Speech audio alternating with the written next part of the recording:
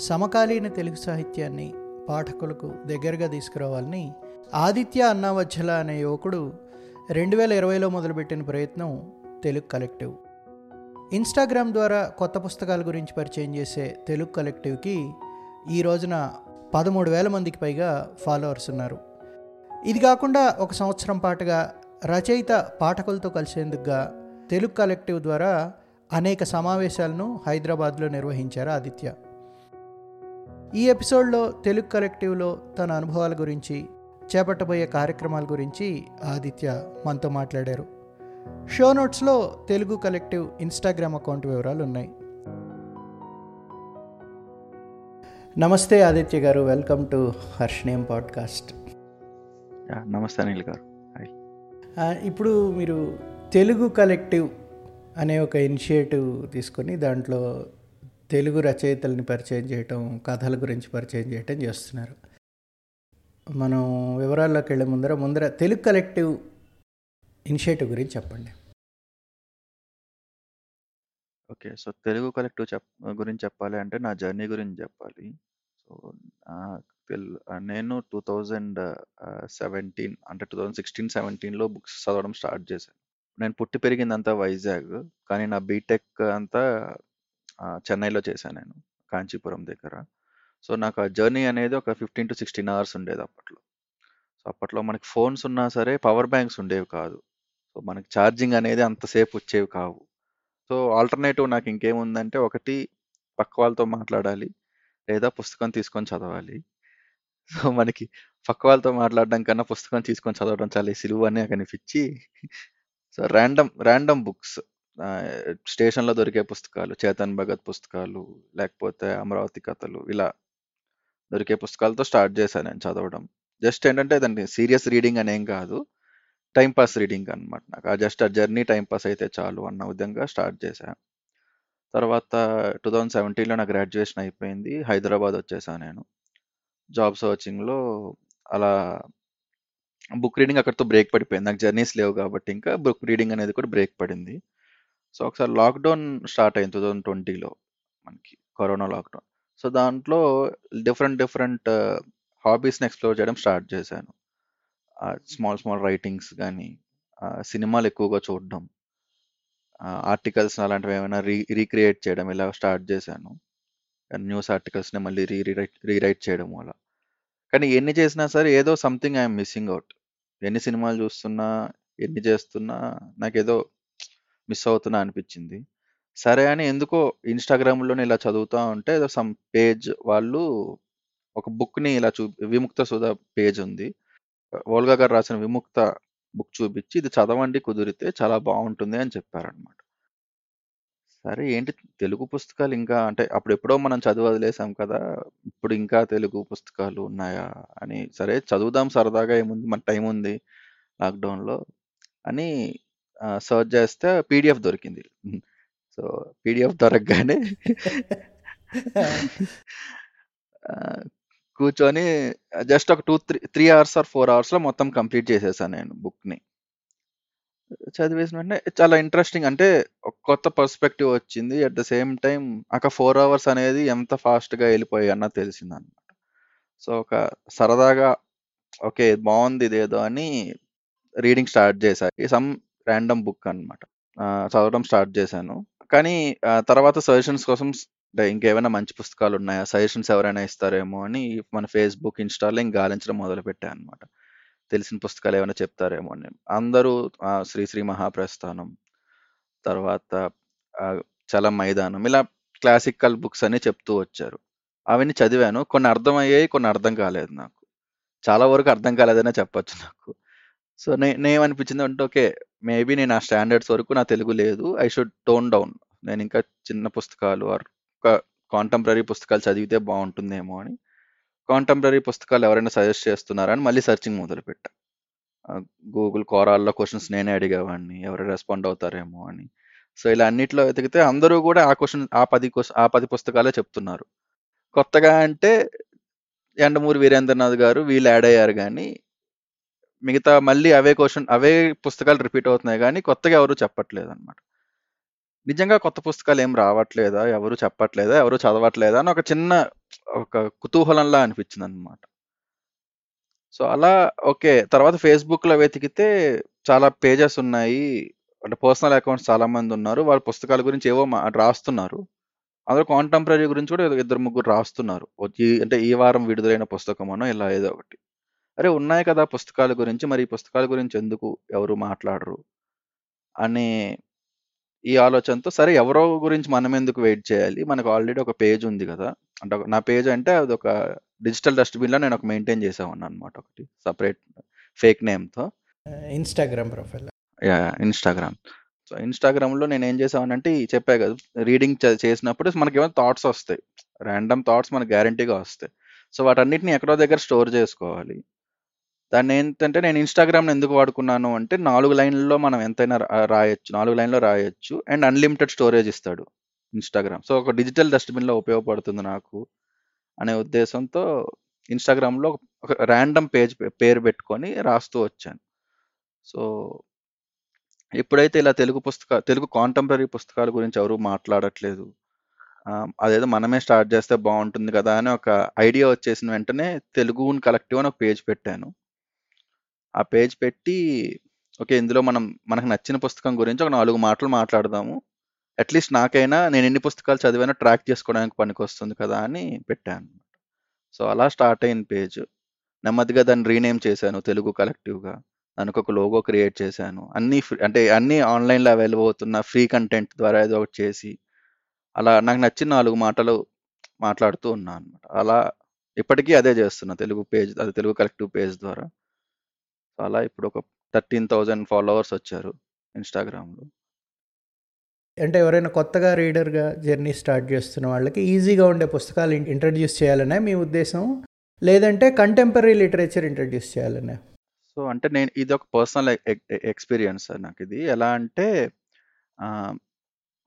నేను మామూలుగా ఒకసారి ఎలా ఈ కోరాలోనే సర్చ్ చేస్తున్నప్పుడు నాకు సజెస్ట్ చేసిన బుక్ ఏంటంటే అసముద్రం జీవరి యాత్ర సజెస్ట్ చేశారు నాకు. సో ఆ బుక్ చెప్పగానే నేను స్టార్ట్ చేశాను సరే చదవడం. సో నేను చదువుతూ నాకు అసలు ఎందుకు ఈ బుక్ చదువుతున్నాను నేను, నా జీవితం అంటే ఏంటి, ఇలాంటి చాలా కాంటెంప్లేటింగ్ క్వశ్చన్స్ నాకే వచ్చాయి అనమాట. అప్పుడు ఎంత మీ ఏజ్? 23, 22? అప్పుడు నాకు అరౌండ్ అంతే 25 ఉండొచ్చేమో, 24, 25 అంతే. 24, 25. ఓకే. సో ఇలాంటి టైంలో ఇలాంటి బుక్ సజెషన్ తప్పు అని చెప్పను, బట్ టార్గెట్ ఆడియన్స్ తప్పు అంటా అనమాట నేను. సో నాకు ఇలాంటి బుక్ చదివినప్పుడు, అంటే ఇలాంటి బుక్ని ఎవరైనా ఫస్ట్ న్యూ రీడర్కి సజెస్ట్ చేస్తే వాడు భయపడతాడేమో అని నాకు అనిపించింది అనమాట. పూర్తిగా ఇంకా తెలుగు పుస్తకాలు అంటే ఇలానే ఉంటాయేమో అని ఒక అపోహలో పడే అవకాశం ఉండొచ్చు. సో దాన్ని నేను బ్రేక్ చేద్దాం అనుకున్నా బేసికల్గా. ఎందుకు అంటే తెలుగు కంప్లీట్గా కొత్త వచ్చిన వాడికి ఎంటర్టైన్మెంట్ కావాలి, తర్వాత రీడబిలిటీ చాలా ఎక్కువ ఉండాలి, వాడు ఎక్కువ కష్టపడకుండా హ్యాపీగా ఒక బుక్ని కంప్లీట్ చేశాను అనే ఒక హ్యాపీనెస్ ఉండాలి. ఈ 3 వాడికి ఉండాలి. సో ఇలా అండ్ వాడికి ఈజీగా రిలేటబుల్ అవ్వాలి. సో ఇవన్నీ ఉండేవి ఏంటంటే కాంటెంపరరీ పుస్తకాల్లో ఇవి ఎక్కువ మనకు అనిపిస్తాయి. ఎందుకంటే ఇప్పుడు కాంటెంపరరీలో ప్రెజెంట్ వాడుతున్న లాంగ్వేజ్ వాడతారు, వాళ్ళ లైఫ్ ఎక్స్పీరియన్స్ని షేర్ చేసుకుంటారు, కొంచెం ఫాస్ట్ రీడింగ్ ఇస్తారు, పేజెస్ కూడా కొంచెం తక్కువ ఉంటాయి కంపారిటివ్గా. సో ఈ రకంగా చూసుకుంటే ఒక బిగినర్కి కాంటెంపరరీ పుస్తకాలు అనేవి చాలా బెస్ట్. అండ్ సజెస్ట్ చేసే ముందు కూడా నేను కొత్త పుస్తకాలు కూడా ఫస్ట్ సజెస్ట్ చేసేవాడిని కాదు. స్టార్టింగ్లో నాకు తెలియనప్పుడు మీరు అవేమి వద్దు, ఈనాడు స్వాతి పుస్తకాలు చదవండి, అందులో ఉన్న కథలు చదవండి, అవి నచ్చితే పుస్తకం కొనుక్కొని చదవండి అని చెప్పేవాడిని అనమాట. సో అలా కాంటెంపరీకి నేను బాగా కనెక్ట్ అయ్యాను, అలాగే అందరికీ సజెస్ట్ చేయడం కూడా మొదలుపెట్టాను. కేవలం ఇన్స్టాగ్రామ్ పేజ్తో మొదలుపెట్టారు, కానీ దాని తర్వాత ఇప్పుడు మీరు ఇంకో చాలా పెద్ద పని చేస్తున్నారు. అదేంటంటే రచయితల్ని తీసుకురావటం, రచయితలకి పాఠకులకి మధ్యలో మీరు వాళ్ళిద్దరిని కలిపి కూర్చోబెట్టి మాట్లాడడం అనే పని చేస్తున్నారు. సో దాంట్లోకి వెళ్ళబోయే ముందర ఇప్పుడు మీరు అంటే ఇప్పుడు 17లో మీరు మొదలుపెట్టారన్నారు కదా సీరియస్ రీడింగ్ తెలుగు పుస్తకాల గురించి. సో ఇప్పుడు మనం 24 అంటే ఆల్మోస్ట్ లెటెస్ట్ 6 ఇయర్స్ మీరు చదివారనుకుంటే, ఇప్పుడు ఎవరైనా కొత్తగా చదవడం మొదలుపెట్టాలి, తెలుగు చదవడం మొదలుపెట్టాలి అని ఎవరైనా అనుకుంటే వాళ్ళకి మీరు సజెస్ట్ చేసే ఒక 5 పుస్తకాల పేర్లు చెప్పండి. పెద్ద ప్రశ్న వేశారు. ఓకే, నేను బుక్స్ సజెస్ట్ చేయట్లేదు. బట్ ఏంటంటే నేను జానర్స్ ఆర్ థీమ్స్‌ని సజెస్ట్ చేస్తాను. సో, ఆ రకంగా వాళ్ళు వెతుక్కోవచ్చు. సో, జనరల్‌గా ఎక్కువ మంది రీడర్స్ కనెక్ట్ అయ్యేది దేనికంటే నాస్టాల్జియాకి బాగా కనెక్ట్ అవుతారు. వాళ్ళ ఊరి భాషలో ఉండే కథలను బాగా కనెక్ట్ అవుతారు. సో, మనకు లక్కీగా ఇలాంటి కథలు ఈ మధ్య చాలా ఎక్కువ మంది రాస్తున్నారు. సో, మన ఊరు యాసలో ఫర్ ఎగ్జాంపుల్ మన చిత్తూరు యాస అనుకుంటే చిత్తూరు యాసలో కథలు కానీ, వైజాగ్ యాస అంటే వైజాగ్ యాస ఉత్తరాంధ్ర భాషలో ఏదో ఒక రాసిన కథలు కానీ, గోదావరి జిల్లా భాషలో రాసిన యాసలు కానీ, సో అలాంటి కథలు అక్కడితో స్టార్ట్ చేయడం ఒకటి. ఇంకోటి ఏంటంటే రీడబిలిటీ ఉందా లేదా, కథ చిన్నగా ఉండేటట్టు చూసుకోవాలి. ఎంత చిన్న కథ అయితే అంత బాగా ముందు మనకి అంటే స్టార్టింగ్ చిన్నప్పుడే మనం ఆల్ఫాబెట్స్ నేర్చుకోవాలి కానీ ఆల్జీబ్రా నేర్చుకోకూడదు కదా. సో అలా నెమ్మదిగా చిన్న చిన్న కథలు. నేను అన్నిటికన్నా ఎక్కువగా సజెస్ట్ చేసేది ఏంటంటే ముందు మీకు అసలు రీడింగ్ ఇంట్రెస్ట్ వస్తుందా రాదా అని తెలుసుకోవడానికి మీరు పుస్తకాలు కొనేసి ఇంట్లో లగేజ్ని పెంచేసుకోకుండా ముందు ఈనాడు పుస్తకంతో స్టార్ట్ చేసి ఈనాడులో కథ వస్తుంది, సాక్షిలో కథ వస్తుంది, ఆదివారం ఆదివారం.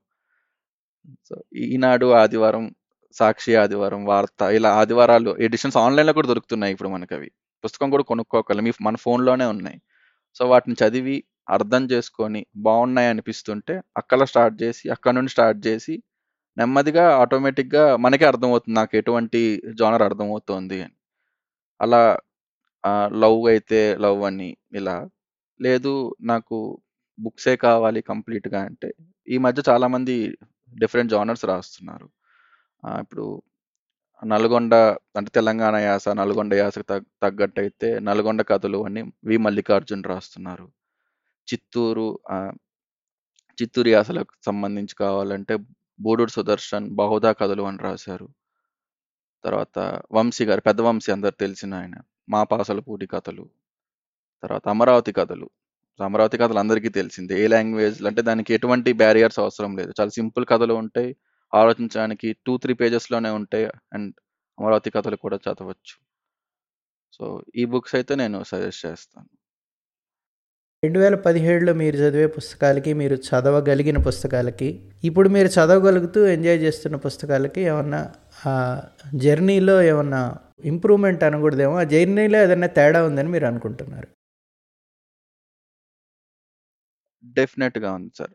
ఎందుకంటే నేను నా జర్నీ స్టార్ట్ చేసినప్పుడు నేను చెప్పా కదా మీకు, నేను రీడబిలిటీ ఉండేవి లేకపోతే నాకు ఎంజాయ్మెంట్ ఇచ్చేవి వాటితో స్టార్ట్ చేశాను నేను. అలాంటి వాటిని ఎత్తుక్కొని మరి కేవలం నా ఊరి కథలు ఇలా స్టార్ట్ చేశాను. ఇప్పుడు అలా కాకుండా ఇప్పుడు నేను ఏ కథ అయినా చదవగలను. అంటే అలాని మళ్ళీ దాని ఏమంటారు కావ్యాలు తీసుకొచ్చి నా ముందు పెట్టి చదువు అంటే నేను చదవలేను, ఇంకా నేను అంతవరకు రాలేదు. ప్రెజెంట్ నేను ఒక 80s లో వచ్చిన కథలు నేను చదవగలనేమో. 80sలో ఆర్ 70sలో వచ్చిన కథల్ని ఆ తెలుగుని నేను అర్థం చేసుకోగలను. అంటే డిక్షనరీ లేకుండా ఆ కథలు నేను అర్థం చేసుకోగలను. ఆ మాత్రం అంటే కొంచెం ఫాస్ట్ రీడింగ్ కూడా వచ్చింది. ఇంతకుముందు ఒక పేజ్ చదవడానికి నాకు ఒక 10 to 15 మినిట్స్ పడితే ఇప్పుడు నేను ఒక 5 to 6 మినిట్స్లో ఒక పేజ్ని కంప్లీట్ చేయగలుగుతున్నా.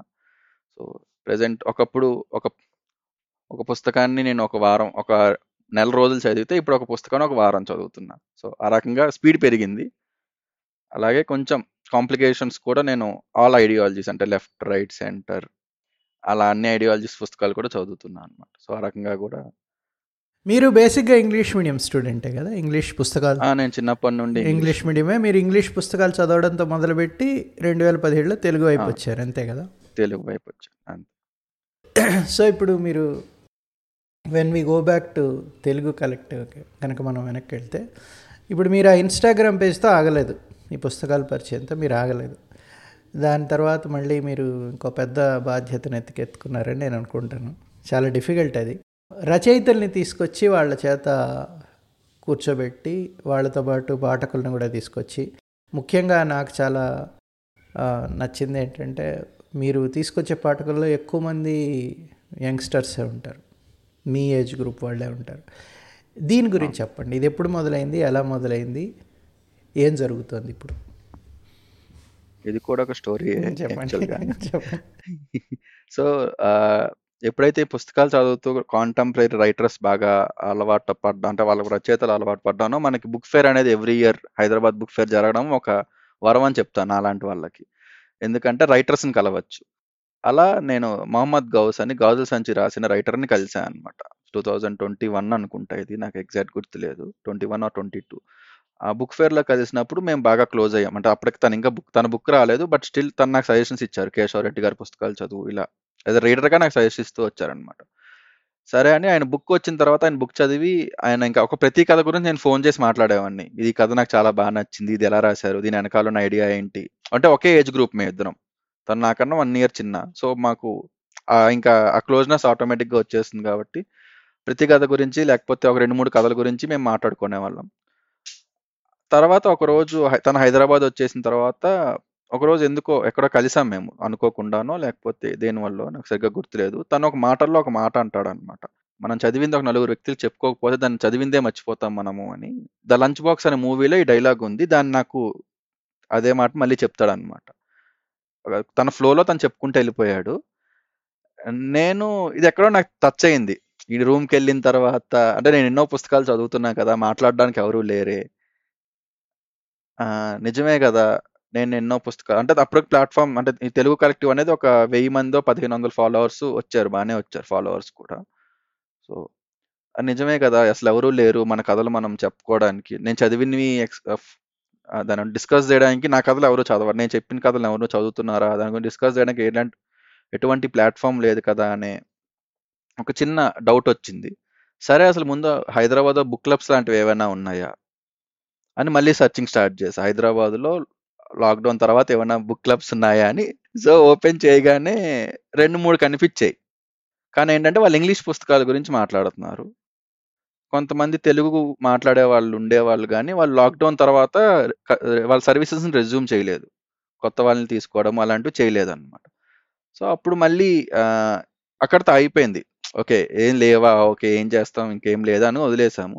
తర్వాత మల్లికార్జున్, ఇందాక చెప్పా కదా నల్గొండ కథలు రాసిన మల్లికార్జున్, ఆయనతో ఒకసారి కలిసామన్నమాట. సెమిలాగే ఏదో సమ్ లిటరేచర్ దాంట్లో కలిసినప్పుడు నేను చెప్పాను, అన్న ఇలా ఒక అలా బుక్ క్లబ్ లాంటిది మనం ఏమైనా స్టార్ట్ చేద్దామా, మన కథల్ని మనం రైటర్స్ని ఇన్వాల్వ్ చేసి బుక్స్ డిస్కస్ చేసుకోవచ్చు కదా, దీన్ని ఏమంటారు, దీనికి మనం ఈ ఐడియా బాగుందా అని సరదాగా అడిగా అనమాట.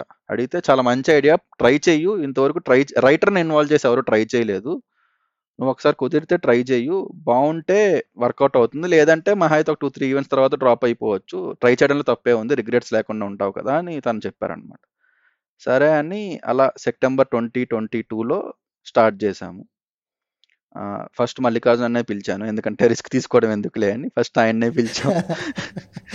సో పిలిచి నాకు తెలిసిన ఒక కేఫ్ ఉండేది, ఆ కేఫ్ ఓనర్ నాకు తెలుసు, సో పర్సనల్గా. సో ఆవిడని అడిగా అనమాట, కావ్య అని.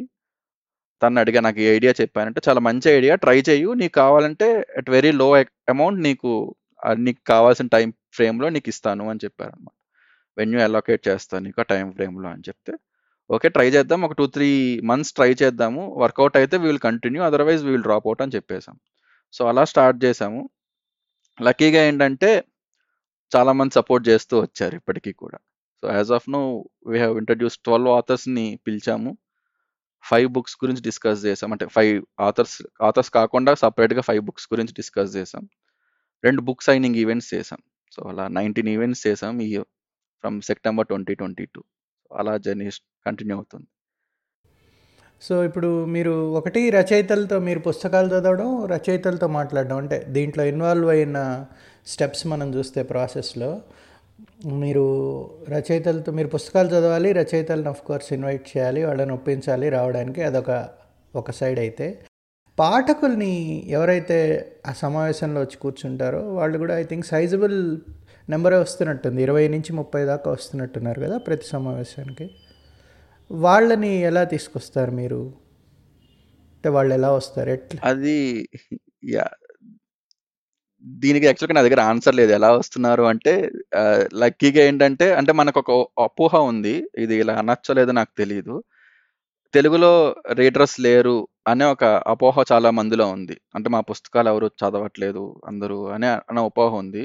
కానీ నేను ఏదైనా ఒక బుక్ని సజెస్ట్ చేసినప్పుడు, ఈ బుక్ ఎక్కడ దొరుకుతుంది, మేము ఎక్కడ చదవచ్చు ఆర్ ఈ పుస్తకాన్ని మేము ఎలా కొనుక్కోవచ్చు అని అడిగే వాళ్ళు నాకు చాలా అంటే నాకు రోజుకి అట్లీస్ట్ 1-2 మెసేజ్లు వస్తాయి ఇన్స్టాగ్రామ్లో. అన్న ఈ ఒక బుక్ సజెస్ట్ చేయండి ఇలా అన్నమాట. సో దెర్ ఆర్ రీడర్స్ యాక్చువల్గా, చదివే వాళ్ళు చాలా మంది ఉన్నారు. కానీ వాళ్ళకి ఏంటంటే సరైన దారిలో తీసుకెళ్లే వాళ్ళు లేరు. అంటే సో మేము ఇలా పోస్ట్ పెట్టినప్పుడు కాంటెంపరరీ పుస్తకాల గురించి అన్నప్పుడు ఫస్ట్ నేను చెప్పా కదా మల్లికార్జున్ అని పిలిచాము అని. సో ఆయనకి ట్విట్టర్లో చాలా ఫాలోయింగ్ ఉంది బేసికల్గా. సో మీరు అబ్జర్వ్ చేస్తే ఆయనకి చాలా మంది ఫ్యాన్స్ అలా ట్విట్టర్లో ఉన్నారు. సో ఆయన ఈవెంట్కి దగ్గర 20-25 మంది వచ్చారనమాట. దానికి మేమే షాక్ అయ్యాం, ఎంతమంది వచ్చారేంటి, అందరూ వచ్చి కథల గురించే మాట్లాడారు. మేము ఒక 10 మంది వస్తారేమో అనుకున్నాం. సో ఇంతమంది వచ్చేసరికి మేమే కొంచెం కంగారు పడ్డాం అనమాట. తర్వాత తెలిసింది ఏంటంటే అందరూ చదువుతున్నారు, కానీ వాళ్ళు కూడా ఇలాంటి ప్లాట్ఫామ్ కోసమే వెయిట్ చేస్తున్నారు చాలా మంది. అండ్ ఒక ఓపెన్ ప్లాట్ఫామ్ అన్నమాట, ఎందుకంటే ఎవరైనా వచ్చి మాట్లాడొచ్చు. జనరల్గా మళ్ళీ ఇది కూడా సబ్జెక్ట్ ఆఫ్ కరెక్షన్. చాలా మంది సభలు వన్ సైడెడే ఉంటాయన్నమాట. అంటే రచయిత వస్తారు, వాళ్ళు చెప్పాలనుకున్న చెప్తారు, పాఠకులు కిందన ఎక్కడ అంటే వాళ్ళు కూర్చొని వాళ్ళు వినేసి వెళ్ళిపోతారు. కానీ ఇంటరాక్టివ్ సెషన్ అనేది చాలా తక్కువ జరుగుతుంది అనమాట. సో అదొక one of the plus point అయింది. సో మేము పెట్టేటప్పుడే రిజిస్ట్రేషన్స్ అని పెట్టి కేవలం ఒక 20-25 మందినే పిలుస్తాము, తర్వాత రిజిస్ట్రేషన్స్ క్లోజ్ చేసేస్తాము. సో వాళ్ళలో 20 మంది రిజిస్టర్ చేసుకుని అందులో 15 మంది వచ్చినా మాకు సరిపోతుంది. సో ఈ వన్ ఇంటరాక్షన్స్ వల్ల వాళ్ళకి రచయిత చాలా బాగా క్లోజ్ అవుతారు, కేవలం వాళ్ళ కథలు మాత్రమే కాకుండా. సో వాళ్ళే రిపీట్ అవుతూ వస్తారనమాట. సో ఆ రకంగా మాకు వచ్చారు అందరూ ఇన్స్టాగ్రామ్ వాళ్ళు వచ్చిన వాళ్ళే. వేరే ప్లాట్ఫామ్స్ నుండి ఎక్కడ నుండి కాదు. ఎక్కువ మంది ఇన్స్టాగ్రామ్ నుండి తెలుగు కలెక్టివ్ ఒకటి ఉంది హైదరాబాద్లో అని తెలుసుకొని వాళ్ళు చూసి వచ్చిన వాళ్ళే ఇప్పటికీ ఉన్నారు. వీళ్ళందరూ ఏ ఏజ్ గ్రూప్ వాళ్ళు వస్తారు నార్మల్గా? ఎక్కువ మంది సాఫ్ట్వేర్ వాళ్ళు ఫ్రమ్ 22 to 30-35 వరకు వస్తుంటారు. అది రైటర్ బట్టి ఉంటుంది. ఇప్పుడు రైటర్ని నేను ఒక పెద్ద ఆయన్ని ఆర్ వెల్ ఎస్టాబ్లిష్డ్ రైటర్ని తీసుకొస్తే ఆ ఏజ్ గ్రూప్ వాళ్ళు వస్తారు. కొంచెం ఇంకా కాంటెంపరరీ వాళ్ళు తీసుకొస్తే ఆ ఏజ్ గ్రూప్ వాళ్ళు వస్తారు అనమాట. బట్ ఏంటంటే నేను ఏ బుక్ని అంటే నేను ఫేస్బుక్లో ఈవెంట్కి ఒక 2-3 వీక్స్ ముందే అనౌన్స్ చేస్తా ఈ ఆథర్ని పిలుస్తున్నాము అని. సో వెంటనే అవైలబుల్ పక్కనే ఉండే షాప్స్లో దగ్గరలో అవైలబిలిటీ ఉన్న స్టోర్స్కి వెళ్ళి ఆ రైటర్ యొక్క పుస్తకాలు కొనుక్కొని వాళ్ళు చదివి మాకు రిజిస్టర్ అయ్యి వస్తున్నారనమాట. సో అలా దగ్గర ఒక 5-6 మెంబర్స్ వస్తున్నారు. మేము పెట్టిన ఏ ఆథర్కైనా కొనుక్కొని చదివి వచ్చేవాళ్ళు ఉన్నారు. ఇప్పుడు వీళ్ళు వచ్చి రచయితతో మాట్లాడినప్పుడు ఒకటేంటంటే రచయితల్ని పాఠకుల్ని కలపటం అనేది ఆబ్వియస్గా ఒక మంచి పని జరుగుతుంది. రెండోది ఏంటంటే రచయితల ఫీడ్బ్యాక్ ఎలా ఉంది మీకు వీటి గురించి? దీనికి అంటే చాలా మంది ఎంతవరకు నాకు ఎటువంటి నెగిటివ్ రాలేదు. సో దానివల్ల నాకు చాలా హ్యాపీగా ఉంది. అందరూ చాలా పాజిటివ్ ఫీడ్బ్యాక్ ఇచ్చారు. అందరూ కూడా అంటే మా కథల గురించి మాకన్నా బాగా మాట్లాడుతున్నారు మీరు. ఎందుకంటే ఓపెన్ ప్లాట్ఫామ్ ఉన్నప్పుడు చాలా మంది ఓపెన్ ఎండింగ్స్ ఇచ్చేస్తారు కొన్ని కథలకి. సో దానికి మనం ఎక్స్టెండ్ చేసుకొని కథలు రాసి చెప్పిన వాళ్ళు కూడా కొంతమంది ఉన్నారనమాట. సో ఇప్పుడు మీరు ఇలా ఎండ్ చేసి ఉంటే బాగుండేది కదా, ఇలా ఎందుకు మీరు ఇలా చేశారు, అలా చేయొచ్చు కదా అంటే డైరెక్ట్ క్వశ్చన్స్ అంటే ఒక ఫ్రెండ్ అడిగినట్టుగా అడుగుతూ ఉంటారనమాట. సో అలా అడిగినప్పుడు రైటర్స్ కూడా చాలా మంది, ఇప్పుడు రాజిరెడ్డి సార్ కూడా పూడూరు రాజిరెడ్డి సార్ వచ్చినప్పుడు ఇలాగే అనమాట. డిస్కషన్స్లో ఆయన లాస్ట్లో వెళ్ళిపోతూ నా కథల గురించి నాకన్నా మీరే చాలా బాగా మాట్లాడారు అని అన్నారనమాట. So it's a huge compliment మాకు యాక్చువల్గా. అలానే గుండ్ల వెంకట నారాయణ ఒకసారి ఇన్వైట్ చేసినప్పుడు తను కూడా చెప్పారనమాట, పాఠకుడు రచయిత ఒకే చెట్టుకి ఉండే వస్తువులు అని మరోసారి గుర్తు చేశారు మీరు. సో నాకు చాలా హ్యాపీగా అనిపించింది అని ఆయన కూడా అన్నారు. సో అంటే రైటర్ సైడ్ నుండి ఎంత మంచి కాంప్లిమెంట్ ఇచ్చినా, రైటర్ అంటే పిలిచిన వాళ్ళని అంటే గెస్ట్ సైడ్ నుండి మనకు ఒక కాంప్లిమెంట్ రావడం అనేది ఇట్స్ ఎ హ్యూజ్ అప్లాజ్ అని నాకు అనిపిస్తుంది అనమాట. ఇంకోటి మీరు నాకు 3 చెప్పారు. ఒకటి రచయితల్ని తీసుకురావడం అనేది ఒకటి ముఖ్యమైన, ఇప్పటిదాకా చేసిన వాటిలో ఎక్కువ శాతం మీరు రచయితల్ని తీసుకొచ్చి మాట్లాడించడం చేశారు. రెండోది మీరు కొన్ని ఈవెంట్స్ కథల గురించి మాట్లాడుకోవడం అనేది కూడా చేశారని అన్నారు కదా, దాని గురించి చెప్పండి. ఏం జరుగుతుంది అప్పుడు, ఎట్లా చేస్తారు, ఆ ప్రాసెస్ ఏంటి? దీనికి మేము పెట్టుకున్న పేరు ఏంటంటే సెలబ్రేటింగ్ తెలుగు లిటరేచర్ అని. ఫస్ట్ రైటర్స్ని పిలిచేది ఏంటంటే meet and greet with writer or author, దాని టైటిల్ అది. దీనికేమో సెలబ్రేటింగ్ ఆర్ ఓపెన్ మైక్ అని పెడుతున్నాము. సో దీనికి ఏంటంటే ఆ రైటర్ మేము పిలవలేం, మేబీ వాళ్ళు చనిపోయి ఉండొచ్చు ఆర్ చాలా దూరంలో ఉండొచ్చు. మేము ఇంతవరకు ఏంటంటే చనిపోయిన వాళ్ళు అంటే కొంచెం అందరికీ తెలిసిన పుస్తకాలు వాటి గురించి కూడా పెట్టాలి కదా, అంటే కేవలం కాంటెంపరీ లిటరేచరే కాదు, క్లాసిక్ లిటరేచర్ ఆర్ ఏమంటారు కాంటెంపరీకి ముందు ఉన్న వాళ్ళ లిటరేచర్ కూడా లిటరేచరే కదా, దాని గురించి కూడా తెలియాలి కదా అనే ఉద్దేశంతో ఈ సెలబ్రేటింగ్ తెలుగు లిటరేచర్ అని ఓపెన్ మైక్స్ అనేది కండక్ట్ చేస్తున్నాం. దీంట్లో ఏంటంటే రైటర్ అనే వాళ్ళు ఎక్కడ ఇన్వాల్వ్ అవ్వరు, because they are no more. కాబట్టి కేవలం కథల గురించి వాళ్ళ పుస్తకాన్ని అన్నీ తీసుకోకపోయినా కేవలం ఒకటో రెండో పుస్తకాలు తీసుకుంటాం. ఇప్పుడు కేశవరెడ్డి గారు 9 నవలలు రాశారు, అందులో ఒక 3 తీసుకున్నాం. ఆ మూడిటి గురించి డిస్కషన్ ఉంటుంది. అందరినీ ఓపెన్ మైక్ ఇచ్చి, అంటే ఓపెన్ మైక్ లాగా ఆ కథల గురించి మీరు ఏవైనా మాట్లాడచ్చు, క్వశ్చన్స్ ఉంటే మీ క్వశ్చన్స్ అడగచ్చు, డిఫరెంట్ ఒపీనియన్స్ షేర్ చేసుకోవచ్చు. ఇలా అమరావతి కథల గురించి మేము మాట్లాడాము, గొల్లపూడి మారుతీరావు గారు అసలు సాయంకాలం అయింది గురించి మాట్లాడాము. సో ఇలా డిఫరెంట్ వేరియస్ బుక్స్ని చూస్ చేసుకున్నాము.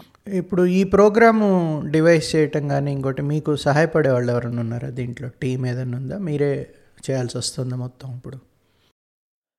లేదు సార్, మా టీం మొత్తం అంతా తెలుగు అంటే ఈ మీట్స్ ద్వారా పరిచయం వాళ్ళ టీమే. బయట అంటే ఎక్స్టర్నల్ పర్సన్స్ అంటూ ఎవరు లేరు. మొత్తం మేము ఫామ్ అయిన టీం అంతా మా రెగ్యులర్ మీట్స్ ద్వారా వచ్చిన వాళ్ళే. ఇప్పుడు ప్రెసెంట్ మేము 8 మంది ఉన్నాము. 6 హైదరాబాద్లో ఉంటారు, 2 బెంగళూరులో ఉన్నారు. సో అంటే వాళ్ళు హైదరాబాద్లో ఉండేవాళ్ళు, బట్ జాబ్ పర్పస్ వల్ల ఇప్పుడు బెంగళూరు షిఫ్ట్ అవ్వాల్సి వచ్చింది. సో మేము మొత్తం 8 మంది ఉన్నాం. అందరూ ఇదే ఏజ్ గ్రూప్? అందరూ అంటే 25 to 35 మధ్యలో ఉండేవాళ్ళమే అందరము. సో ఈ ఇన్స్టాగ్రామ్ హ్యాండిల్ అంతా నేనే చూసుకుంటాను, ఇన్స్టాగ్రామ్ వరకు. మిగతా వాళ్ళు ఏంటంటే ఈ ఇప్పుడు మేము చెప్పే పాడ్కాస్ట్ గురించి ఎటువంటి రైటర్ని పిలవచ్చు అంటే, నాకు ఏమైనా ఇప్పుడు నేను ఒక బుక్ చదివాను, బుక్ చదివి ఆ బుక్ గురించి ఈ రైటర్ని పిలుద్దాం అనగానే వాళ్ళకి చెప్తా అనమాట, ఈ బుక్ గురించి నేను పిలుద్దాం అనుకుంటున్నాను. కానీ వాళ్ళు ఓకే ఈ బుక్ మీద డిస్కషన్ చేసే పాయింట్స్ ఉన్నాయి అంటే, ప్రతి కథ ఆర్ ప్రతి పుస్తకం మీద మనం డిస్కషన్ చేయలేం, ఎందుకంటే కొన్ని ఎక్స్పీరియన్సెస్ బేస్డ్ స్టోరీస్ కూడా ఉంటాయి అన్నమాట. సో ఈ బుక్ మీద పెడితే ఇది డిస్కషన్కి బాగుంటుంది, ఎక్కువ మంది జనాలు కూడా వస్తారు, మంచి ఓపెన్ అవుతుంది ప్లాట్ఫామ్, ఎక్కువ మందికి తెలుస్తుంది రీచ్. సో అలా ఆ ఉద్దేశంతో అందరం డిస్కస్ చేసుకొని అలా మేమందరం డిస్కస్ చేసుకొని ఈ కథలు పెడుతూ ఉంటాం. Team of 8 people. ఇప్పుడు ఈ పుస్తకం గురించి మీలో మీరు డిస్కస్ చేసుకునే దానికి ముందర మీరు ఒక పుస్తకం గురించి డిసైడ్ చేసుకొని అందరూ ఆ పుస్తకం కొనుక్కొని చదివి, అంటే దీనికి వచ్చేవాళ్ళు ఇప్పుడు మళ్ళీ దీనికి కూడా అంతే కదా, 20-30 మంది వస్తారు దీనికి కూడా, ఈ మీట్కి కూడా అంతే కదా, మాట్లాడుకోవడానికి కూడా. సెలబ్రేటింగ్ స్టోరీ తెలుగు లిటరేచర్ అనే దానికి కూడా అంతే కదా, మోరార్లెస్ అదే నెంబర్స్ వస్తాయి. సో వాళ్ళందరూ కూడా పుస్తకం చదివి రావడం అనేది మ్యాండేటరీ. నేను అంటే కిందన చెప్తాను, పుస్తకం చదివితే మీరు ఓపెన్ డిస్కషన్స్ అవుతాయి, ఒకవేళ మీరు చదవకుండా వచ్చినా సరే మీకు స్పాయిలర్స్ అనేవి పోతాయి, but if you're okay with spoilers then you can come అని చెప్తాం. బట్ లక్కీగా 70% ఆఫ్ ద వచ్చేవాళ్ళు పుస్తకం చదివి ఆ పుస్తకం చేతిలో పట్టుకొని వస్తారనమాట. సో అక్కడికప్పుడు వాళ్ళు రిఫర్ చేసుకోవడానికైనా, బట్ 70% చదివే వస్తారు. అంటే ముందు దీన్ని ఏదైనా ఆన్లైన్ స్ట్రీమింగ్ చేసే ఉద్దేశాలు, ఎందుకంటే ఇప్పుడు ఈ 20-30 మందితోనే లిమిటెడ్ కదా ఇది, అంటే లొకేషన్ లిమిటెడ్, జియోగ్రఫికల్ లిమిటేషన్ ఉంటాయి, అందరూ రాలేకపోతారు. దీన్ని ఏమైనా రికార్డ్ చేసి పెట్టడానికి కానీ లేదంటే లైవ్ స్ట్రీమ్ చేయడానికి కానీ అలాంటి ఉద్దేశాలు ఏమైనా ఉన్నాయా మీకు? ఓకే, దీనికి మేము ఏం చేస్తున్నాం అంటే కొన్ని స్నిప్స్ తీస్తున్నాం, మొత్తం వీడియో మొత్తం అంటే కంప్లీట్ తీయట్లేదు, ఎందుకంటే ఇట్స్ ఎ క్లోజ్డ్ అట్మాస్ఫియర్ అని చెప్పినప్పుడు రైటర్ కొన్ని పర్సనల్స్ని షేర్ చేసుకునే ఆప్షన్ కూడా ఉండొచ్చు. ఎందుకంటే కొంతమంది రైటర్స్ వాళ్ళ పర్సనల్ స్టోరీస్నే వాళ్ళ స్టోరీగా పెట్టుండొచ్చు, పర్సనల్ ఎక్స్పీరియన్సెస్ని. సో ఇలాంటి ఒక క్లోజ్డ్ ఎన్విరాన్మెంట్లో they can open up and అంటే వాళ్ళు అక్కడ పర్సన్ పేరు మార్చి రాసినా సరే దాన్ని వాళ్ళు ఇతన్ని పలానా పర్సన్ ఈ రియల్ పర్సన్ అని వాళ్ళు చెప్పచ్చు.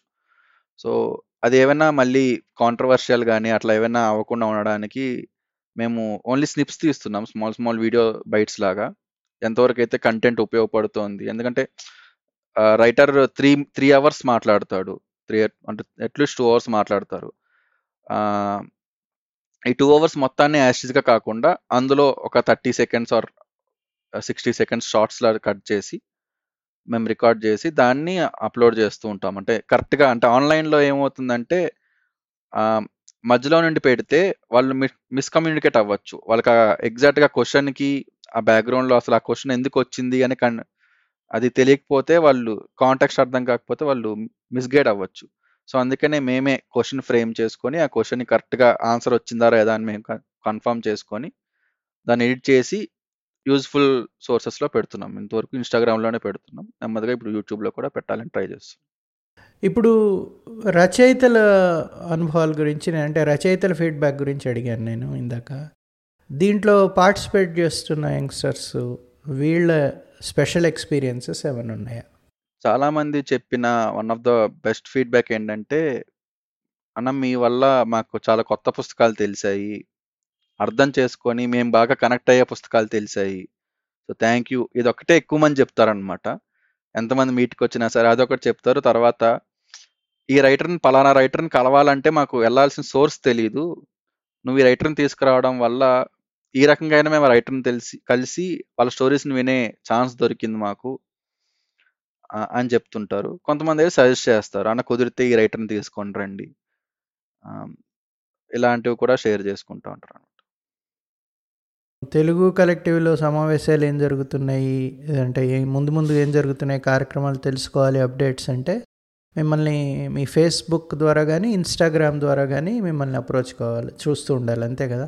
Target audience is youngsters. అంటే ఈ కాలేజ్ గోయింగ్ స్టూడెంట్స్ గానీ, వీళ్ళకి తెలుగు పుస్తకాలనేవి తెలీదు. తెలుగు సాహిత్యం అనగానే వాళ్ళు సినిమా సాహిత్యం, పాట సాహిత్యమే అనుకుంటారు గానీ, మనకి రచన సాహిత్యం ఉంది కూడా చాలా మందికి తెలీదు. It's a sad thing but we should acknowledge it. So, మనం టార్గెట్ చేస్తే, అక్కడ మనకి బిజినెస్ మోడల్ పర్పస్‌లో ఆలోచించినా సరే మంచి మార్కెట్ ఉంటుంది. లేదు లిటరేచర్‌లో మంచి ఆర్ట్‌గా ఆలోచించినా సరే పాఠకులు ఎక్కువ మంది ఉంటారు. ఎక్కువ అంటే లాంగ్ గోయింగ్ ఉంటారు. ఇప్పుడు 20 ఇయర్స్ వరకు నేను పుస్తకాలు అలవాటు చేస్తే వాడు ఈజీగా ఒక 50-60 ఇయర్స్ వరకు చదువుకుంటూనే ఉండొచ్చనమాట. సో, ఒక లైఫ్ చేంజింగ్ మూవ్‌మెంట్‌లా వాడికి ఉండొచ్చు. ఈ పుస్తకం చదవడం అనేది. సో, అందుకనే మా టార్గెట్ ఎక్కువగా ఇన్‌స్టాగ్రామ్ పెట్టుకున్నాం. ఎందుకంటే ఇప్పుడు యంగ్‌స్టర్స్ అందరూ ఇన్‌స్టాగ్రామ్‌లో ఉన్నారు కాబట్టి. కానీ ఏంటంటే ఇన్‌స్టాగ్రామ్‌తో పాటు తెలుగు కలెక్టివ్ అని పేజ్ ఫేస్‌బుక్‌లో ఉంది.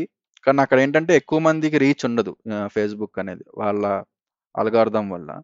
సో, అక్కడేంటంటే నా పర్సనల్ అకౌంట్ 'ఆదిత్య అన్నావజ్జల' దాంట్లో నేను షేర్ చేస్తాను.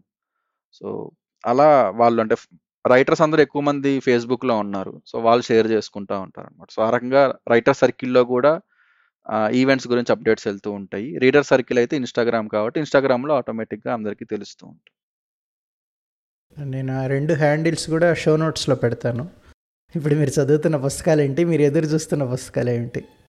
ఎదురు చూస్తున్న పుస్తకాలంటే ఏం లేవు. కుదిరితే సాహిత్య అకాడమీ వాళ్ళ ట్రాన్స్‌లేషన్స్ ఎన్ని కుదిరితే అన్ని చదవాలి. అంటే చాలామంది నాకున్న కంప్లెయింట్ ఏంటంటే, "అన్న మీరు అన్ని పుస్తకాలు చెప్తున్నారు గానీ, ట్రాన్స్‌లేషన్ పుస్తకాలు ఎందుకు చెప్పట్లేదు? తెలుగులో చాలా ట్రాన్స్‌లేషన్ లిటరేచర్ ఉంది కదా!" ఇద్దరు ముగ్గురు అడిగారనమాట నన్ను. కేవలం తెలుగులో ఉండే మన మన లిటరేచరే కాకుండా అదర్ స్టేట్ లిటరేచర్ కూడా ట్రాన్స్‌లేట్ అవుతోంది కదా! సో, దాని పుస్తకాలు మీరెందుకు సజెస్ట్ చేయట్లేదు అని దాన్ని ఇయర్ ఫోకస్డ్‌గా పెట్టుకుందాం అని అనుకున్నాం. సో, ఆ రకంగా కేంద్ర సాహిత్య అకాడమీ వాళ్ళ స్టాల్ ఏమైనా పెడితే వాళ్ళు పెడతారు. అందులో మంచి పుస్తకాలు ఏమన్నా అంటే ఆటోమేటిక్‌గా సాహిత్య అకాడమీ పుస్తకాలంటే మంచివే ఉంటాయి. అందులో మాకు బాగా ఈజీగా అర్థమయ్యి అంటే సజెస్ట్ చేయగలిగితే రీడబిలిటీ ఉండేవి పుస్తకాలు ఏమైనా దొరికితే వాటిని చదివి చెప్పాలనుకుంటున్నా. సో, బుక్ ఫెయిర్‌కి ఇంకో ఇనిషియేటివ్ ఏమనుకున్నామంటే ఒక బ్యాడ్జ్ లాంటిది పెట్టుకుంటాం. తెలుగు కలెక్టివ్ బ్యాడ్జ్ అని షర్ట్‌కి. సో, దానివల్ల ఏంటంటే ఎవరైనా తెలుగు బుక్ రికమెండేషన్స్‌కి ఎవరిని అడగాలో అని తెలియకపోతే మేము ఇన్‌స్టాగ్రామ్‌లో పోస్ట్ చేస్తాం. మేము పలానా రోజు అంటే వీకెండ్సే ఎక్కువగా. సో, వీకెండ్స్ మేము పలానా స్టాల్ నెంబర్ దగ్గర ఎక్కువగా అవైలబుల్‌గా ఉంటాము అని చెప్తాము. సో, కుదిరితే వాళ్ళు డైరెక్ట్‌గా మమ్మల్ని వచ్చి అక్కడ కలవచ్చు. కలిసి బుక్ రికమెండేషన్స్ అడగొచ్చు. ఆర్ ర్యాండమ్‌గా చిట్ చాట్ పెట్టుకోవచ్చు కొంసేపు సరదాగా. కుదిరితే రైటర్స్‌ని అక్కడే మనం కలవచ్చు. ఆర్ మేమే అలా తిరుగుతూ ఉంటాం మెల్లగా. ఎందుకంటే బుక్ ఫేర్ అంటేనే అలా పుస్తకాల కోసం తిరుగుతూ ఉండడం కదా! సో, ఒకవేళ మీకెక్కడైనా మేము కనిపిస్తే డైరెక్ట్‌గా మమ్మల్ని అడగొచ్చు. మీరేమైనా రికమెండ్ చేయొచ్చు కదా! అంటే, సో, అలా మేము సజెస్ట్ చేస్తామనమాట. So, that is one thing that we are planning to do for this book fair. Present నేను చదువుతున్న పుస్తకం అయితే నరేష్ కుమార్ సూఫీ గారు రాసిన 'పేరులేని వెన్నెల' అనే ఒక కథల సంపుటి అది. అది చదువుతున్నాను. ఆల్మోస్ట్ ఇంకొక 2 స్టోరీస్ ఉన్నాయి చదవడానికి. అది కాకుండా మా ఫ్రెండే కవనమాలి అని ఉన్నారు. సో, ఆయన వైతరిని ఒడ్డున అని ఇంకొక, అది కూడా కథల సంపుటి, అది 11 స్టోరీస్. అది అది బుక్ రాశారు. అది రీసెంట్గా ఒక 2-3 డేస్ బ్యాకే రిలీజ్ అయింది. సో ఆ బుక్ని కూడా చదువుతున్నా. అలానే పూర్ణిమ తమ్మిరెడ్డి గారు ట్రాన్స్లేట్ చేశారు, అమృత ప్రీతం రాసిన పింజర్ అనే నవలని తెలుగులోకి పంజరం అనే పేరుతో ట్రాన్స్లేట్ చేశారు. సో అది కూడా చదువుతున్నాను. ఇలా 3 పుస్తకాలు ప్రజెంట్ చదువుతున్నా. ఇప్పుడు తెలుగు కలెక్టివ్కి ముందు ప్రణాళికలు ఏంటి? ముందు నెక్స్ట్ 2 ఇయర్స్ లెటర్స్ మీరు ఏం చేయబోతున్నారు? ఒకటి అనువాదాలు పరిచయం చేస్తానని చెప్పారు ఈ ఇయర్, అది కాకుండా ఇంకేదన్నా? ఎస్, అంటే ఇన్స్టాగ్రామ్ పేజ్ పరంగా అయితే అనువాదాలు పరిచయం ఒకటి పెట్టుకున్నాము. అలా కాకుండా చాలా ఇందాక మనం టీంలో డిస్కస్ చేసి కథా సమయం అని ఒక కొత్త ఆడియో పాడ్కాస్ట్ లాంటివి ట్రై చేద్దాం అనుకుంటున్నాము. అది కాకుండా కాలేజెస్ అండ్ స్కూల్స్తో మాట్లాడి బుక్ క్లబ్స్ లాంటివి ఏమైనా మనం స్టార్ట్ చేయొచ్చా, ఏమైనా మనం స్టార్ట్ చేసి మాకు ఒక ఎవ్రీ సాటర్డే ఒక last half an hour or 1 hour ఇస్తే దాంట్లో మేము తెలుగు పుస్తకాల గురించి మేము ఏమైనా బుక్ క్లబ్ లాంటిది స్టార్ట్ చేయొచ్చా అని ప్లాన్ చేస్తున్నాం. ఎన్జిఓస్తో టైఅప్ అయ్యి, డైరెక్ట్గా వెళ్లకుండా ఎన్జిఓతో టైఅప్ అయ్యి ఆ ఎన్జిఓ ద్వారా కాలేజెస్కి వెళ్ళి అక్కడ తెలుగు బుక్ క్లబ్ లాంటిది పెట్టి అలా తెలుగు రీడింగ్ని ఇంట్రడ్యూస్ చేద్దామని ట్రై చేస్తాం. ఈ 3 ప్లాన్స్ అయితే పెట్టుకున్నాం. ఇప్పుడు ఈ ఆడియో పాడ్కాస్ట్లో మీరు కథా సమయం అంటే కథలు ఆడియో ఫామ్లో తీసుకొస్తారా, లేదంటే కథల గురించి చర్చిస్తారా? కథా సమయం ఏంటంటే, అంటే ఆల్రెడీ ఇది కూడా కొంచెం డిఫరెంట్గా ఆలోచించాం దీన్ని, మా టీం మెంబర్స్ అందరం. ఆల్రెడీ చాలామంది కథలు చదువుతున్నారు, కథల గురించి విశ్లేషణ చేస్తున్నారు. సో అలా కాకుండా ఈ ఎంతవరకు ఒక పుస్తకం కానీ లేకపోతే ఎంతవరకు ఒక కథ కూడా ఎక్కడ పబ్లిష్ అవ్వాలని చాలామంది రైటర్స్ ఉంటారు మనకి. వాళ్ళు కథలు రాస్తారు కానీ ఎక్కడ పబ్లిష్ చేయాలో వాళ్ళకి తెలియదు. ఆర్ దాని ఏమంటారు, పబ్లికేషన్స్ పంపించిన వాటి సైడ్ నుండి ఎటువంటి ఫీడ్బ్యాక్ కానీ లేకపోతే బాగుందో బాగాలేదో ఇది కొంచెం మార్చచ్చు అనేది ఎటువంటి ఫీడ్బ్యాక్ అనేది రాదు చాలా మందికి. ఎందుకంటే వాళ్ళకి చాలా వస్తుంటాయి, రోజుకి 2-3 చాలా వస్తుంటాయి. సో ప్రతిదానికి రెస్పాండ్ అవ్వాలి అని లేదు. సో ఇలాంటంటే ఈ కొత్త రైటర్స్ ఆటోమేటిక్గా వాళ్ళు డిమోటివేట్ అవ్వచ్చు, అరే నా కథ గురించి ఎవరు ఏం మాట్లాడలేదే అని. సో ఇలా కథలు రాయడం ఆపేస్తారేమో అని ఒక చిన్న డౌట్ అనమాట. సో దీన్ని మనం ఏమైనా ఓవర్కమ్ చేయొచ్చు అనే థాట్తో వచ్చిందే కథా సమయం అని. సో దీంట్లో మేము ఏం చేస్తామంటే ఇలాంటి కథలు ఎవరైతే పంపించారో, అంటే కంప్లీట్ యంగ్స్టర్స్ కానీ ఎంతవరకు ఎలాంటి కథ ప్రచురణ పంపించలేని అవ్వని రైటర్స్ని తీసుకొని వాళ్ళ కథను మేము చదువుతాం. అంటే మేము ఎవ్రీ మంత్ ఒక 10-15 స్లాట్స్ని ఓపెన్ చేసి ఆ 10-15 కథల్ని తీసుకుంటాము. అందులో నుండి మేము ఒక 4 కథల్ని ఎంపిక చేసుకుంటాం. మేము వీక్లీ పాడ్కాస్ట్లా ప్లాన్ చేస్తున్నాం. సో 4 కథల్ని చదివి వినిపిస్తాం. మిగతా 15 కథలు 4 అయిపోతే 9-8 కథలు ఉంటాయి, ఇంకా 10 కథలు ఉంటాయి, 11. సో ఈ కథల్ని వాళ్ళు చదివి మేము ఫీడ్బ్యాక్ ఇస్తాం. ఎందుకు మీ కథను సెలెక్ట్ చేసుకోలేకపోయాము, ఇందులో ఏమేం తప్పు ఉంది, దీన్ని మీరు ఎక్కడ మార్చచ్చు, ఇలా ఫీడ్బ్యాక్ ఇవ్వడం వల్ల వాళ్ళకి ఒక తెలుస్తుంది, ఓకే మేము ఇక్కడ మనం మార్చచ్చు అనే ఫీడ్బ్యాక్ వస్తుంది. ఈ పబ్లిష్ అయిన స్టోరీస్ ఉంటాయి కదా, దానికి ఏంటంటే రైటర్స్కి ఎలాంటి ఫీడ్ ఉంటుందంటే, ఓకే మా కథ ఇది పలానా ప్లాట్ఫామ్లో ఉంది, మీరు వినొచ్చు ప్రస్తుతానికి. సో అలా అది కూడా ఒకటి. ఇంకోటి అంటే రీడర్స్కి ప్రతి వారు పుస్తకం కొనేంత స్థితిలో ఉండకపోవచ్చు. ఇప్పుడు యంగ్స్టర్సే ఉన్నారు, వాళ్ళు కాలేజీలో చదువుకుంటూ ఉంటారు. సో వాళ్ళు పుస్తకం కొనేంత స్తోమత ఉండకపోవచ్చు, ఆర్ వాళ్ళు ఎక్కడ కొనాలో వాళ్ళకి ఇంకా పూర్తిగా అవగాహన ఉండకపోవచ్చు. సో అలాంటి వాళ్ళు ఓకే మేము కథ చదివాము ఆర్ కథ విన్నాము అని ఒక సాటిస్ఫాక్షన్ రావడానికి కూడా ఉపయోగపడుతుంది కదా అనే ఉద్దేశంతో ఈ కథల్ని చదవడం. ఇది కొత్త కథలు కాదు, అన్పబ్లిష్డ్ స్టోరీస్ అన్న చెప్పచ్చు. అన్పబ్లిష్డ్ స్టోరీస్ని మేము చదువుతాము, ఫీడ్బ్యాక్ ఇస్తూ ఉంటాం. ఫీడ్బ్యాక్ తీసుకొని రైటర్కి చెప్తాం, అట్ ద సేమ్ టైం రీడర్స్కి కూడా కొత్త కథ చదివాము అని ఒక సాటిస్ఫాక్షన్ ఇస్తాం. Is there anything that you want to convey through this conversation? Anything that I missed out or తెలుగులో ఎక్కువ మంది క్లాసిక్స్నే మాట్లాడతారు, వెరాజ్ మనం అదర్ లాంగ్వేజ్లో చూసుకుంటే ఇంగ్లీషే తీసుకుందాం, అదర్ లాంగ్వేజ్ కూడా ఇంగ్లీష్లో క్లాసిక్స్ని చదివే వాళ్ళు చాలా తక్కువ మంది ఉంటారు. కాంటెంపరీ లిటరేచర్ని వాళ్ళు ఎక్కువ చదువుతూ ఉంటారు. అదర్ నేను రీడర్స్ పర్స్పెక్టివ్లోనే మాట్లాడుతున్నా. వెరాజ్ తెలుగులోకి వచ్చేసరికి మనం ఆ కాంటెంపరీని ఇంకా సెలబ్రేట్ చేసుకోవట్లేదు. మనం ఇంకా అంటే సజెషన్స్ అప్పుడు కూడా అదే కొంచెం ఓల్డ్ బుక్స్ కానీ అంటే ఈ కొత్త రీడర్స్కి ఆ పాత పుస్తకాలు అంటే ఆ పుస్తకాలు చదవడం వల్ల వాళ్ళకి తెలుగు మీద భయం వస్తుందేమో అనిపిస్తుంది నాకు ఇప్పుడు అనమాట. సో కుదిరితే కాంటెంపరీ పుస్తకాలను సజెస్ట్ చేయమని చెప్తాను. నేను కాంటెంపరీలో కూడా మంచి లిటరేచర్ ఉంది, సో ఆ రకంగా సజెస్ట్ చేయొచ్చు. అండ్ న్యూ రీడర్స్కి నేను చెప్పేది ఏంటంటే కంప్లీట్గా అంటే మేము కంప్లీట్గా న్యూగా ఇప్పుడే స్టార్ట్ చేసాము, మాకు డిస్ట్రాక్షన్స్ ఎక్కువ ఉన్నాయి ఇలా అనుకునే వాళ్ళకి ఏంటంటే సింపుల్గా స్వాతి బుక్కో లేకపోతే ఈనాడు బుక్కో స్టార్ట్ చేసి ఆ బుక్లోని కథతో స్టార్ట్ చేసి నెమ్మదిగా మనకే రీడబుల్ అంటే అర్థమవుతుంది తెలుగు నేను చదువుతున్నాను అని. సో దానికి తగ్గట్టుగా ఇప్పుడు ఆన్లైన్లో చాలా ప్లాట్ఫామ్స్ ఉన్నాయి, అమెజాన్లో చాలా తెలుగు పుస్తకాలు దొరుకుతున్నాయి. సో అక్కడ సర్చ్ చేసి లేకపోతే మా పేజ్లో చూసినా సరే చాలా బుక్స్ ఉంటాయి, వాటిలో సర్చ్ చేసుకొని ఆ బుక్ని చదవండి. అది కూడా అర్థం కాకపోతే ఇంక దానికన్నా ఇంకా టోన్ డౌన్ చేసి పర్సనల్గా మెసేజ్ పెట్టినా దానికి రిప్లై ఇస్తాం. సెకండ్ థింగ్ ఏంటంటే మనం చదువుతున్నామని పక్క వాళ్ళకి చెప్పడం. ఇది చాలా అంటే ఇది చాలా ఇంపార్టెంట్ థింగ్ అని నేను ఎప్పుడు ఫీల్ అవుతూ ఉంటాను. ఇప్పుడు మనం ఒక సినిమాకి వెళ్తున్నప్పుడు ఎలా అయితే వాట్సాప్ స్టేటస్లో నేను సినిమాకి వెళ్ళాను గొప్పగా పెట్టుకుంటామో, అలానే నేను ఈ పలానా తెలుగు పుస్తకం చదువుతున్నాను అని ఒక వాట్సాప్ స్టేటస్ పెట్టండి చాలు. ఎక్కడో వద్దు నేను ఇన్స్టాగ్రామ్లో నాకు ప్రైవసీ ఉంది, నేను నాది క్లోజ్డ్ అకౌంట్, నా ఫ్రెండ్స్ చూస్తే ఏదో అనుకుంటారు, అవన్నీ వద్దు. జస్ట్ మనం వాట్సాప్ స్టేటస్ పెట్టచ్చు, నేను జస్ట్ ఈ బుక్ చదువుతున్నాను అని. ఆటోమేటిక్గా మనకు తెలియకుండానే మనకు 2-3 ఇన్ఫ్లుయెన్స్ చేస్తాం. సో వాళ్ళు ఆటోమేటిక్గా చదువుతారు, రే వీడు ఏదో పుస్తకం చదువుతున్నాడు, ఇది పుస్తకంలో ఏదో ఇంట్రెస్టింగ్ ఉన్నట్టుంది, లేకపోతే వీడు ఎప్పుడు సినిమాలు చూసేవాడు వీడి పుస్తకం చదవడం ఏంటి, ఒక కుతూహలంతో వాళ్ళు కూడా పుస్తకం చదవచ్చేమో. సో అలా నెమ్మదిగా మనం రీడింగ్ కల్చర్ని ఇంప్రూవ్ చేయొచ్చు. Just keep a WhatsApp status of what you are reading. Thank you very much Aditya garu, thank you very much. It's చాలా మంచి ఇనిషియేటివ్ ఇది. I hope it will add so many good new readers to Telugu literature. Thank you very much for your time. Thank you. Actually నేను thank you చెప్పాలి. Thank you for inviting me here.